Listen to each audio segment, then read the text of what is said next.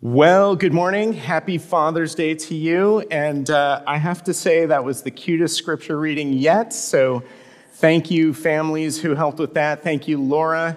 And thank you, young adults, for laying down that barrage of background noise. Your fellowship, it made it hard to hear the passage here and there, but it's alive. I like it. Okay, we come off a week in which some stuff happened. And I don't know, anybody watch any sports lately?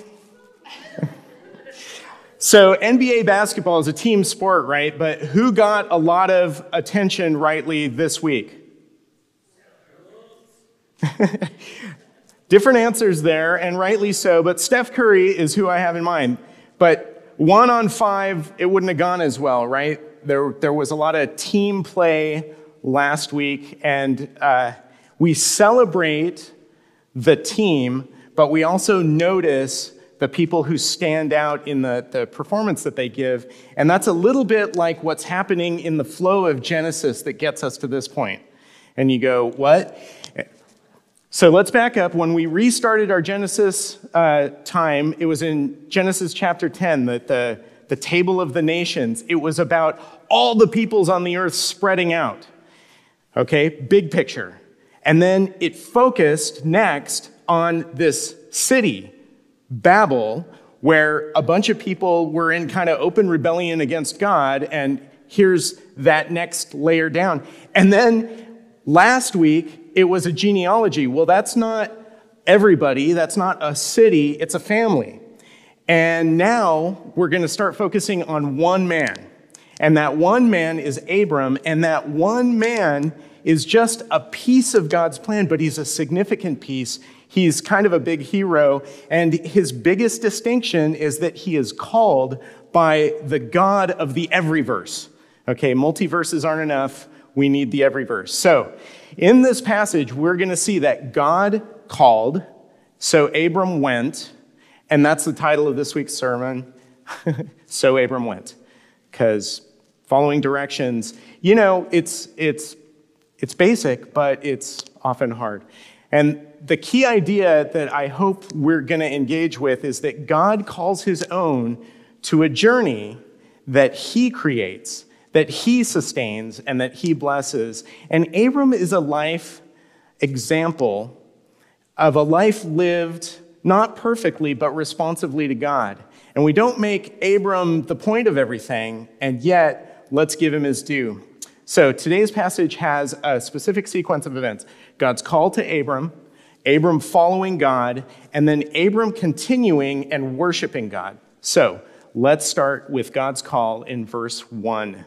Genesis 12:1, the Lord had said to Abram, go from your country, your people, and your father's household to the land I will show you. Notice that the text that we're reading from says had said, like that's a past encounter. And so we go, did Abram follow immediately? It's hard to answer that question from our passage. So let's go back, check context before what Pastor Chris covered last week in Genesis 11. At the very end, verses 31 and 32 say this. Terah took his son Abram, his grandson Lot, son of Haran, his daughter-in-law Sarai, the wife of his son Abram, and together they set out from Ur of the Chaldeans to go to Canaan. But when they came to Haran, they settled there. Terah lived 205 years and he died in Haran. Woo! This account has Terah leading some of his family from their home in Ur toward Canaan, but they stopped in Haran. So if the question is, did Abram hear the call and immediately go? Genesis 11 doesn't help much either. It's almost like we have to read Scripture to interpret Scripture. So let's do that. Let's go back to a guy Tim called Stephen, not Curry, we'll call him Deacon, Stephen Deacon, the martyr from Acts chapter 7. He says this, brothers and fathers, listen to me. The God of glory appeared to our father Abraham while he was still in Mesopotamia, before he lived in Haran. Leave your country and your people, God said, and go to the land I will show you. So he left the land of the Chaldeans and settled in Haran. After the death of his father, God sent him to this land where you're now living. So Stephen seems to be describing prompt obedience by Abram to God, to his call, but then Abram settles in Haran. Okay, so he got quickly to Haran, but there he stops. And maybe dad is tired. As a dad, I can tell you I spend more time tired than I ever expected to. Maybe it's a bad season to travel. Gas and fuel rates are high, I don't know. But Abram started in response to God's call and then stopped moving. And I'm here to tell you that you haven't come this far just to get this far, okay? You didn't come this far just to get this far. There's further to go, and I can tell you that because you're still breathing air right now. So the reason that I'm making a big deal about it is because a lot of preachers and commentators make a big deal about it. Charles Spurgeon, one of my favorites, has a whole sermon about, basically get off your tails and go because God has called you.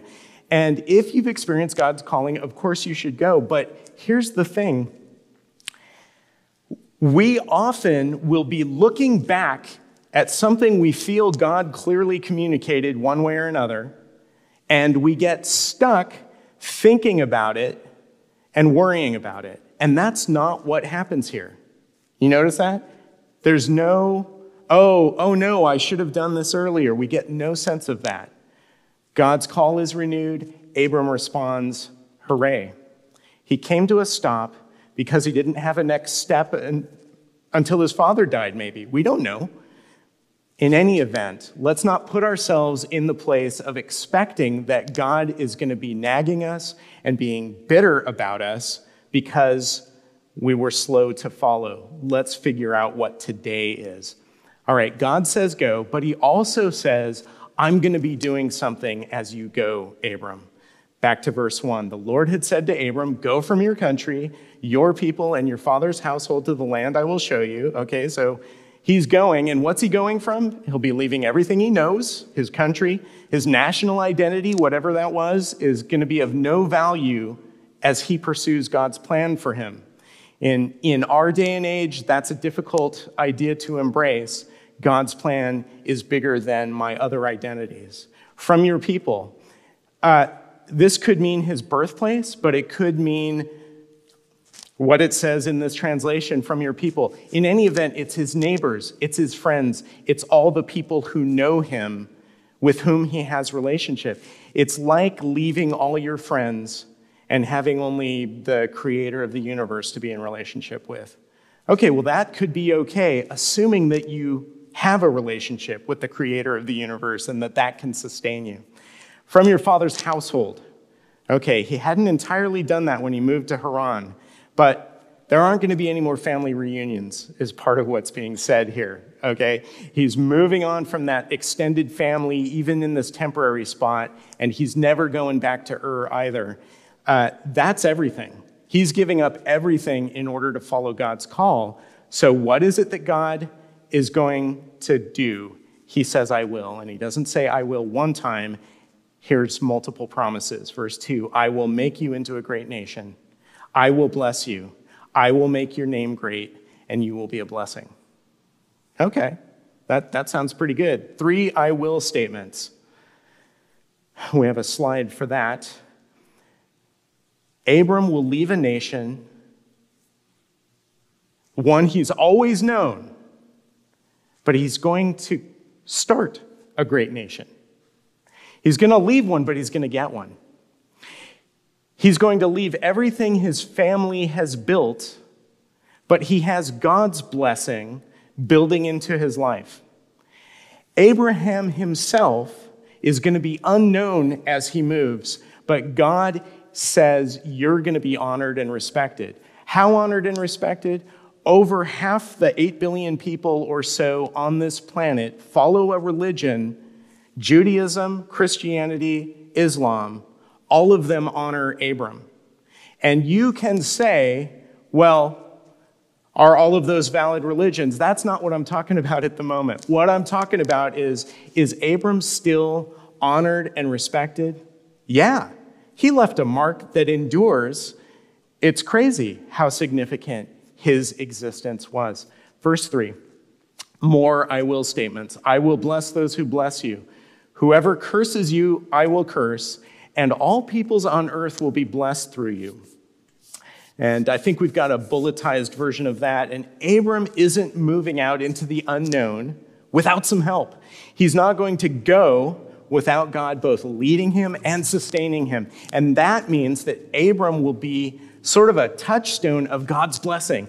How people treat Abram will be how God will treat people. And we'll see that coming into play repeatedly over the next weeks as we go further into Genesis. But God has the power of life and death, of plenty and of lack. He's in control of all of those things. And he says, Abram, you're going to play this unusual role in how I manifest blessing and curses on earth. But what is this, all peoples on earth will be blessed through you? If I'm editing the essay, I'm like, why are you using the passive voice here? It's so indirect. I don't like that. It doesn't say, I will bless all peoples on earth. That would fit the pattern. What it means is going to be explained further in the Hebrew scriptures and also in the writing of the apostles. But let's take away this for now. Abram's going is significant, but God's will and plan are what matters most. God wants Abram to be confident that God has a plan for people from every nation to experience God's blessing, and that Abram is going to be playing a role in that. How could one hear this without getting a swelled head? Like literal brain explosion going on here, because who's Abram? Well, God just picked him. So, back to something I mentioned before. God doesn't say in this context, why didn't you go already? Have you ever known what God was calling you to do, and you feel like you didn't run after it for good reasons or bad reasons? Does something come to mind when I say that? Man, a few things come to mind, how long it took me to come around to his plan. Is there some matter of obedience that you have been facing for a while and you haven't really budged? When it comes to mind, are you still upset with yourself? And that's actually further preventing you from moving on. Sort of like my whole to-do list, to be honest. Follower of Jesus, if you are persisting in guilt or shame about some past lack of obedience, you can still go now if God is still calling you to something that you're not doing. Put your energy into that, not into chastising yourself for what hasn't happened in the past. If you're going where God is leading already, that past delay is no longer relevant. And you go, I don't know what that means. Here's my example, staying with the finals from last week. So I gave you a ticket to the game, courtside, and I gave you an airplane ticket to Boston, you're welcome, and I gave you a hotel room for the night, and you fly in, and the next morning you start watching YouTube videos, and you completely lose track of time, and you realize all of a sudden that the first quarter is already halfway done. Do you sit in your hotel fretting about the fact that you've already missed some of Game 6? Do you go down, stand outside the garden, and go, man, I could be in there already? Do you walk into the garden, stand in the concourse, watching people get, hot dogs or something, and go, oh, I can't believe it's almost the second quarter now? No. You would know that that was dumb, right? Right? Okay. The point is that fretting over past mistakes is a really, really bad use of time, but worse, it's a bad use of energy. That energy needs to go into what are you actually being directed to? And God is not saying in this passage, Abram, why didn't you do this earlier? He's not telling you that right now either. He's saying, do what I want you to do now. Do now what I want you to do now. Don't worry about the past. Yesterday, just like tomorrow, has enough trouble of its own. So, my question is up there. What is something you know God has directed you to do, but you feel stuck not doing it? Abram knew he had to go, but he got stuck in Haran. And Haran isn't the promised land. There was nothing there but delay for him and death for his father. But God showed Abram grace and got him moving. So let's obey God, thankful for the grace that got us to today. And that's what Abram does next. He follows God's leading in verses 4 and 5. We'll start with 4. So Abram went as the Lord had told him, and Lot went with him. Abram was 75 years old when he set out from Haran. Okay, he's not a spring chicken, but it's like Tolkien ages in here. And if you're not a nerd like that, then they lived a long time. And I think we have an atlas page showing his journey. And I don't think there's a ton of map nerds in the congregation today. And even if there were, you can't really see it, but down on your right is and it goes kind of up, and over there is Haran, and then down into Canaan is where he's headed. It's like an inverted V, and he's going from east to west, and he goes up north, and then he heads back down south. And so Haran is kind of this northernmost point. It's kind of in the middle of the trek, according to this map.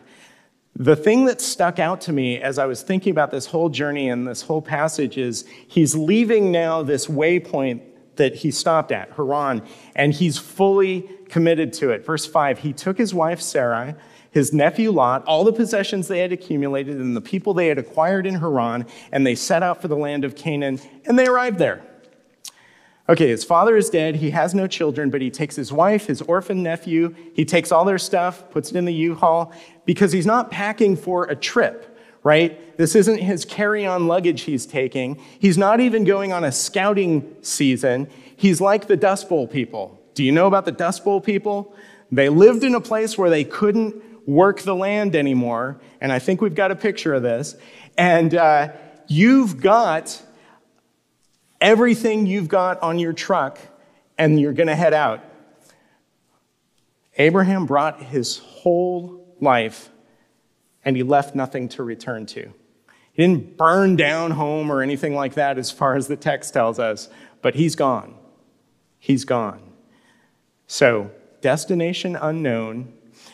The other thing, I have to give you this sideline here because it says the people he had acquired. And if you're like me, there's like a visceral something that starts to clench up. And I have to point out two things. One is, in the ancient Near East, like almost the whole world over almost all of world history, slavery was an economic reality. So he's not especially different from anybody else. That's not really enough. But the other thing is, it is, after all, June 19th. 157 years ago, what happened? A major general in the Union Army sent out General Order Number 3 that said, hey, among other things, all slaves are free. This involves an absolute equality of personal rights and rights of property between former masters and slaves. The connection heretofore existing between them becomes that of employer and hired labor. Okay, they become workers. They become what would have been called in the North before that free labor. Not because their labor was free, but because they were free to work or not, unlike a slave. Here's the thing that chaps my hide about 157 years ago, is it's 2.5 years after the Emancipation Proclamation. So news hadn't gotten to Texas yet. News hadn't gotten to slaveholders and slaves alike yet. And look, ending slavery, there's still misunderstanding, there's still prejudice, there's still violence among people, but a key legal change was made. Slave was no longer a legitimate official status because people are people and people are not property. This shouldn't have to be said, right? And yet, Scripture has been used, twisted, to support a view that people can be property. But the servants that Abram kept are people. He sees them as people, not as property in the sense that disgusts us when we look at world history. In fact, later in Genesis, we're going to see Abram confiding to God that he's like, I don't have an heir, God. I don't have a son. So one of my servants is my heir. I mean, good for the servant, but That wasn't his hope. His hope was that he was going to have the family that God promised. But in the absence of that, he wasn't giving it to Lot. He had one of his trusted, valued servants was going to be in charge. When Abram followed God's call to Canaan, he went. He committed. Whatever the cause of delay in the first place, the delay is over. There's no reason to go back, and he's going to continue. And he's going to do that in this last few verses. He continues worshiping God. Verse 6, Abram traveled through the land as far as the site of the great tree of Moreh at Shechem. Ooh. At that time, the Canaanites were in the land. And that last sentence is kind of creepy. The Canaanites were in the land. You know, there's this sense of there's going to be ongoing trouble. And yeah, there's going to be ongoing trouble because they're going to be in the land for a long, long time. That's not just a spoiler alert. That's always going to happen. There's always going to be opposition, whether from the outside or whether from the inside. That's just the nature of life as we live it in this imperfect world among imperfect people like ourselves. But where did Abram go? He went to this great tree of Moreh at Shechem. Okay, this great tree, this would be the kind of place that the pagan inhabitants of the land would go to the tree, and it was used for divination, magical purposes, religious rites, that kind of thing. This tree is called Moreh, which means teacher, the tree of teaching. So if I've got an issue in my life, I'm going to go to the tree and ask it a question in some way, and it's going to tell me an answer. And I'm really, really grateful that this is not how we do things anymore. We ask the internet, which is way more trustworthy, right? Yeah, and this spot is going to be mentioned later. It's going to be mentioned in Deuteronomy as a place where blessing and cursing happens. It's going to be mentioned in 1 Kings as a place where the kingdom divides between two of the sons of Solomon, or two of the factions of Israel, basically. And in Joshua 24, there's a reminder that God's not only leading Abram, but he's leading him out of his father's form of worship. So Joshua 24, 2 and 3. This is what the Lord, the God of Israel, says. Long ago, your ancestors, including Terah, the father of Abraham and Nahor, lived beyond the Euphrates River and worshipped other gods. But I took your father Abraham from the land beyond the Euphrates and led him throughout Canaan and gave him many descendants. Okay, many descendants that God promises to Abram. Joshua is addressing them. There's a ton of them at that point. It's a reality. But where they're going into is a place where pagans live, where they look to have their fortunes told, where they look to oppose God's plan and God's presence. And God has called Abram not only to do something different, but to be someone different. Different than his father, different than his nation, different than the occupants of the land. All those outside influences that are totally normal for him and for us, God said, I got you on a new plan. Abram has put his future in the hands of another master, not himself. And he's realized that he isn't the captain of his own soul anymore because it belongs to the Lord. And in this place of paganism, God appears and he gives a couple of remarkable promises in verse 7. The Lord appeared to Abram and said, to your offspring, I will give this land. So he built an altar there to the Lord who had appeared to him. So offspring and land are promised. Abram doesn't have any offspring. Okay, this is pre-IV fertilization, and he's stuck. He's left a nation. He's promised to father a nation, but he doesn't have a single child at this point, and it's going to be a long time before he does. But the issue isn't what Abram lacks, it's what God can provide. And God says Abram gets offspring. Okay. It's Father's Day. Are you thinking about your family of origin at all? I'm fortunate to have a wonderful dad who, if the pattern holds, will be watching this video next week. So happy belated Father's Day, Dad. I used to joke in my own family that we had the college fund and we would put money aside there, and then we had the counseling fund from having me as a dad, and we should put money there. And bad news, kids, there is actually no counseling fund. God promises Abram offspring and land. But in all of this, he's also promising relationship. And maybe your dad is gone, and that makes today difficult. Maybe you're carrying the weight of having had a different relationship with your dad than you would have liked. Maybe your father has let you down, and you still feel it. I don't want to minimize that in any way, because that's a reality for a lot of people. But look at Abram. He's moved on from Ur. He's moved on from Haran. He's not looking back. His dad was a pagan, but Abram's going to have a sustaining relationship with God, the God of the universe. In the past, maybe delay. There's for sure death. There's probably disappointment. In the future, whatever it brings will be God's presence. And here he's going to make an appearance. And here's a sidebar briefly. God speaks to Abram, right? He speaks to Abram in this passage. He's going to speak to Abram in other passages. We don't know what his appearance was like. I've never had an appearance of God described this way. And this isn't a sermon about how to hear from God. We should probably do that at some point, but this isn't the passage for that. But here's what I want to say about that. You should know that I don't believe people most of the time when they tell me what God has told them. I just don't. That's not because I don't believe God communicates, but because what people tell me God said usually conflicts with Scripture, with aspects of God's character, and with God's greater redemptive purpose. I don't think God's going to contradict those things. Usually, unfortunately, what people tell me came from God sounds like what they want. And I've said before that it's odd how God's voice often sounds like, well, your voice.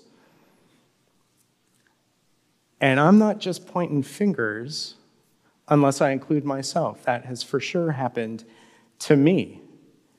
So if we want to hear God's voice, what we do first is get into reading the Bible. And man, if I just tell you to read the Bible, I'm not helping you much.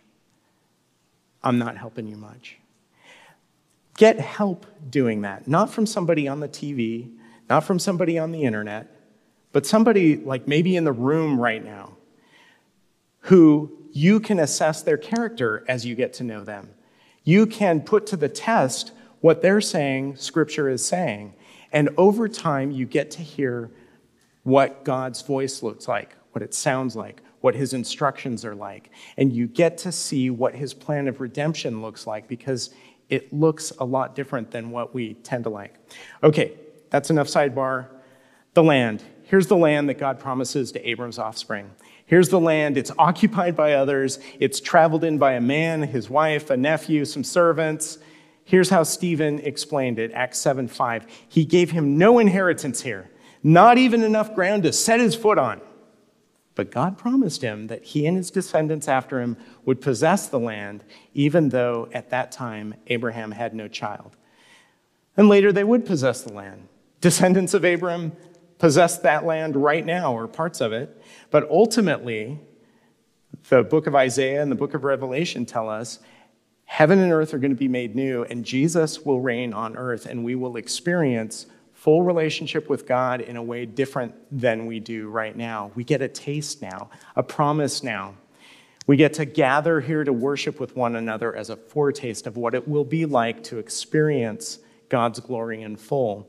And Abram's response is also to worship. So in verse 7, he builds an altar. The Lord appeared to Abram and said, "To your offspring I will give this land." So he built an altar there to the Lord who had appeared to him.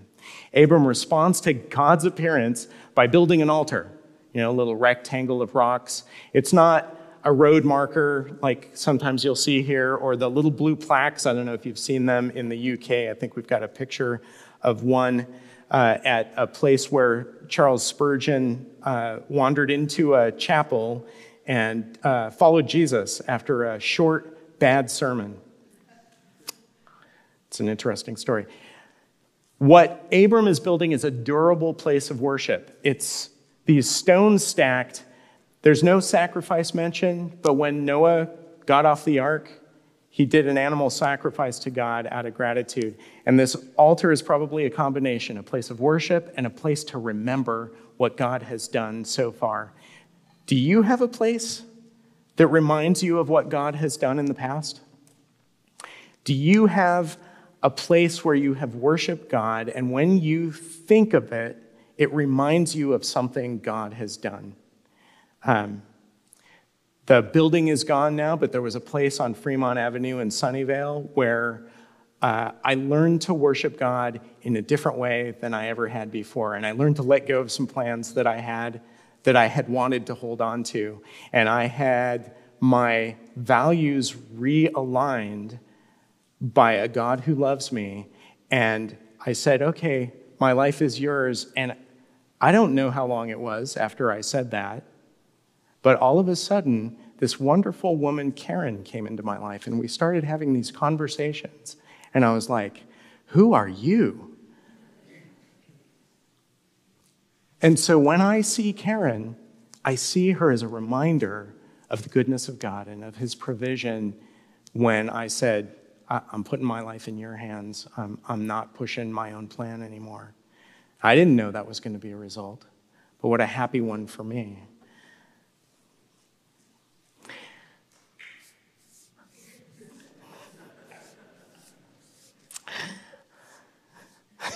Hold your applause, please.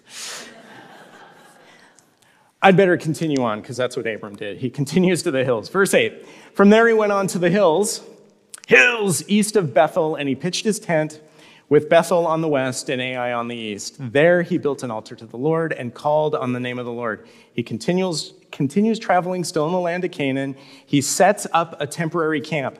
So I've got another Dust Bowl era picture. Here's a guy who's a worker. I think he was actually a tradesman, and he's living in a tent because that's what happens in Dust Bowl era. He's camping. He's a traveler. He's going overlanding, maybe. And he's left all this stuff behind. He's brought some stuff, and he's going to live in a tent. Is that anybody's dream scenario here? Just out of curiosity? Okay. So Matthew Gilmore would like to live in a tent. May your tastes never get more demanding than that. Well, not long ago, we were talking about building a massive city to make a name for oneself, and this is the opposite of that in any event. And this is the second altar that Abram builds in the land. So there are now two permanent markers of God's intervention, of God's sustaining, and not one permanent marker to Abram. He's being like a Boy Scout. He's not leaving a mark. In verse 9, he continues even further. Then Abram set out and continued toward the Negev, which is a mostly dry desert region further south. And next week, we'll find him heading even further south and east into Egypt. Okay, let's pull this all together. You remember that God said he would give Abram offspring back in verse 7. Here's how Paul, the apostle, applies that verse in his letter to the church in Galatia.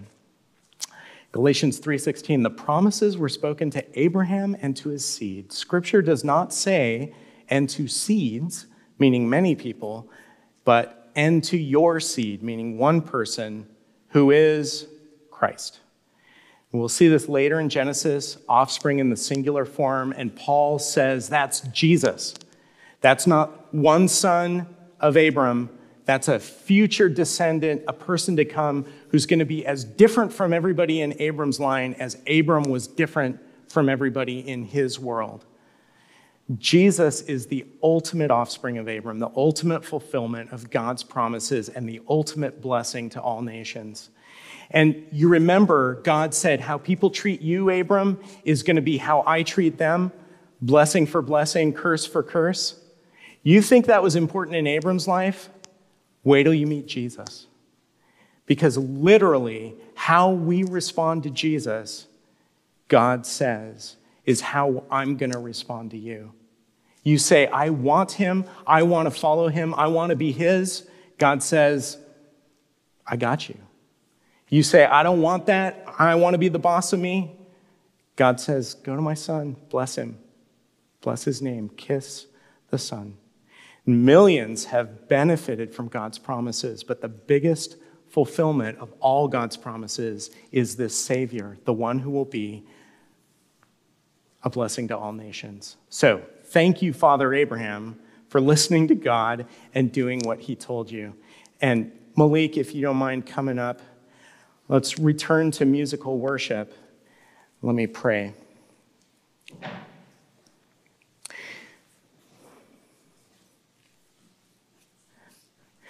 God, in a passage that feels like a weird combination of anthropology and history and geography,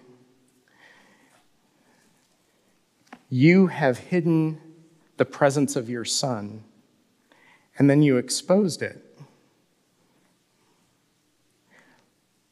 But the things that you offered to Abram, you continue to offer to us through Jesus. You offer relationship. You offer life.